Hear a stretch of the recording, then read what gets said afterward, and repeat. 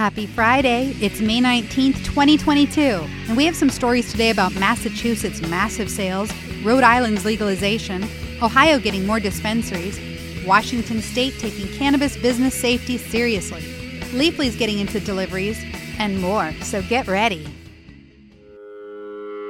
The marijuana industry is constantly changing with new laws, rules, and regulations, and whether you're working in the field or investing in it, you need to know what's happening. We keep you up to date by bringing you the latest information on the marijuana industry. So get ready, because this is the M News Now.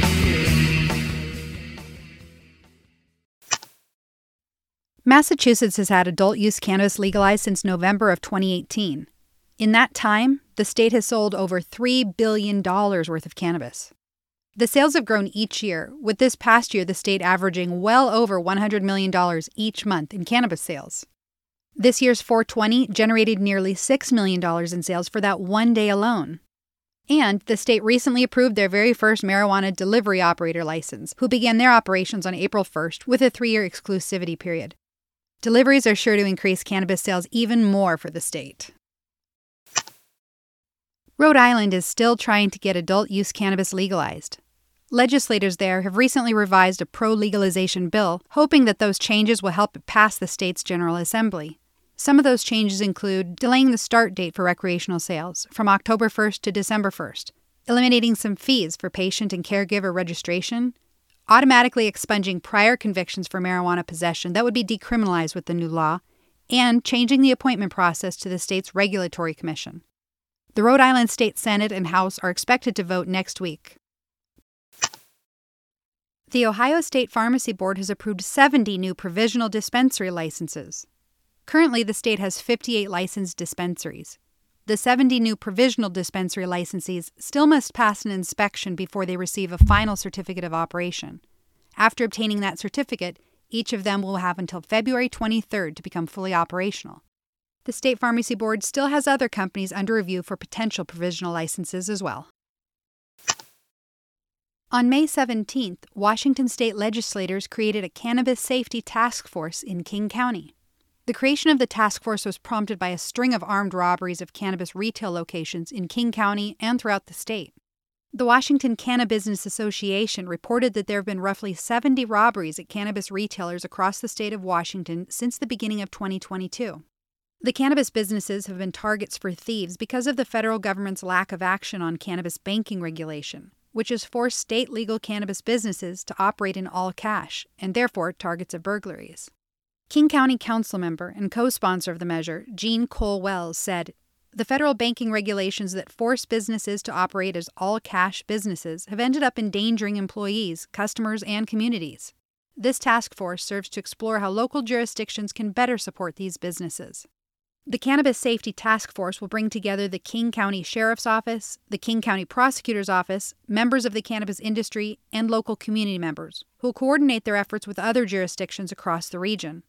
The goal of the group is to identify resources needed to help law enforcement in the prevention of crimes against cannabis retailers. Another goal is to strengthen the cooperation and data sharing between jurisdictions and coordinate patrols. Currently, the King County Sheriff's Office is continuing to work with the community to address security concerns and increase its presence, including through both uniformed and plainclothes officers. This has included multi-agency and multi-jurisdictional conversations, including the Washington State Liquor and Cannabis Board, to all collaborate on finding ways to prevent further robberies. Leafly, who has long been a leader in the cannabis industry, offering a database of strains, dispensaries, product reviews, news, and information, have announced that they're now in the delivery game as well. Cannabis consumers in California and other delivery legal states can access Leafly's website and app for deliveries. CEO Yoko Miyashita said, "By adding the ability to place orders for delivery, we're combining our expertise and deep content catalog with a new layer of convenience for customers." Researchers with the University of Washington recently published data from their study which found that legalizing adult-use cannabis correlated to a decrease in the use of alcohol, cigarettes, and pain medications by young adults. The researchers assessed trends in alcohol, nicotine, and non-prescribed pain reliever use in 12,500 young adults between the ages of 18 and 25. They were all in Washington state, and this was following the legalization of adult-use cannabis there. The researchers wrote, contrary to concerns about spillover effects, implementation of legalized non-medicinal cannabis coincided with decreases in alcohol and cigarette use and pain reliever misuse.